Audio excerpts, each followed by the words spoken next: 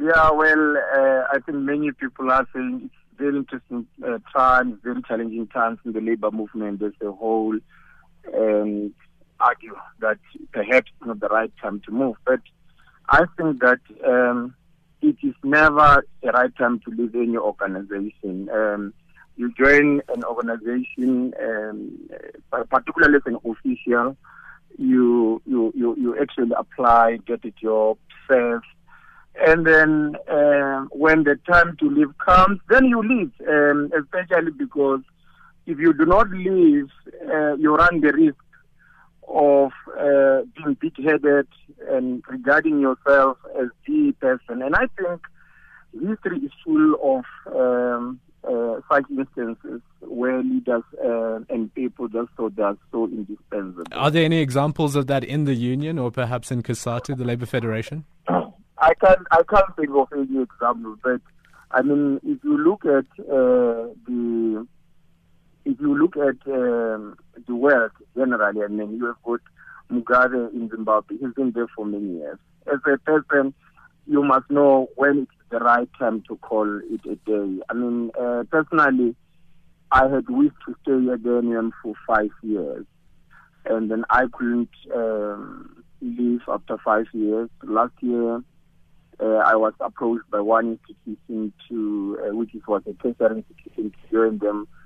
I couldn't do it because there was marijuana. This year, some are saying, no, you shouldn't do it because it's lots of things. But I think there comes a time in anyone's life to just call it a day and go and concentrate on other things. Lesiba, I read your statement and you said you're leaving for an institution of higher learning, and you say it's because they give you the freedom to speak and you don't have to consult with the Secretary General before you speak. Was it a problem in being able to speak your mind while you were at NUM as its spokesperson? No, I think it's a total misrepresentation in publication. At the NUM, if you work there as a spokesperson, there's so much space. Actually, I've never seen any other institution with so much space and freedom to. And I wonder, I know that universities are renowned for so-called freedom to speak, but I wonder if many of our universities have got such, space to accord anyone to speak as freely as possible.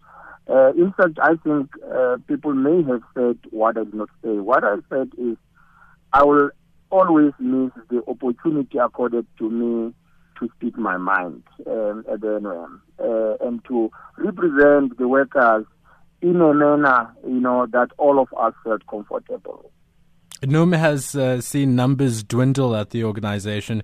You've been inundated with calls from us in the media and others, I'm sure. Has the communication debacle been quite a heavy burden for you to carry? Look, in the life of anyone and any communication person, there will always be burdens. It will always be heavy and so on. Especially, I think, around Marikana. If you look back at it, of course, you could look and then, depending on where you stand, make an evaluation and say, well, we think the NUM communication team has failed here to communicate as much as possible and so on. But I think it's a part and parcel of learning. Sometimes you learn that you could have done things far better in terms of communication. Sometimes you feel great as people call you and tell you you have done well here. But you must never, ever become too big for that. And it's likely that the longer you stay and the more praises you receive, you are likely to get big-headed.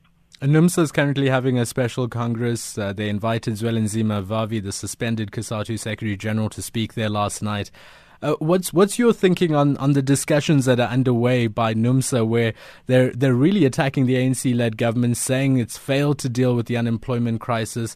All this while your numbers dwindle and NUMSA's numbers inflate, perhaps because they are poaching members, as some of the people at NUM do believe.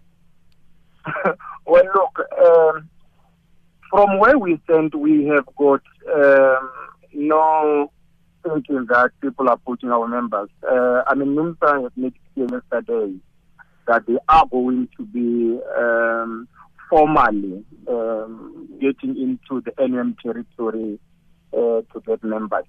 That is on record. But from where we stand, we don't think that is anything new. It has been happening. So to us, it's no news at all. So which university will you be received at, Lesiba? Well, I will be joining the University of KZN. My alma mater. Your alma mater. So and what will you be doing there, Lesiba? Well, look, I'm taking the position of Executive Director, Corporate Affairs. Of course, my interest has always been in teaching. As you may be aware that for 9 years I've been teaching at the University of South Africa on a part-time basis. But I think that perhaps it's the right time now to go and, plow back to young people. I throughout the 13 years of my trade union experience worked with young people. Well, good luck while you're there. Good luck, Lesiba. Yeah.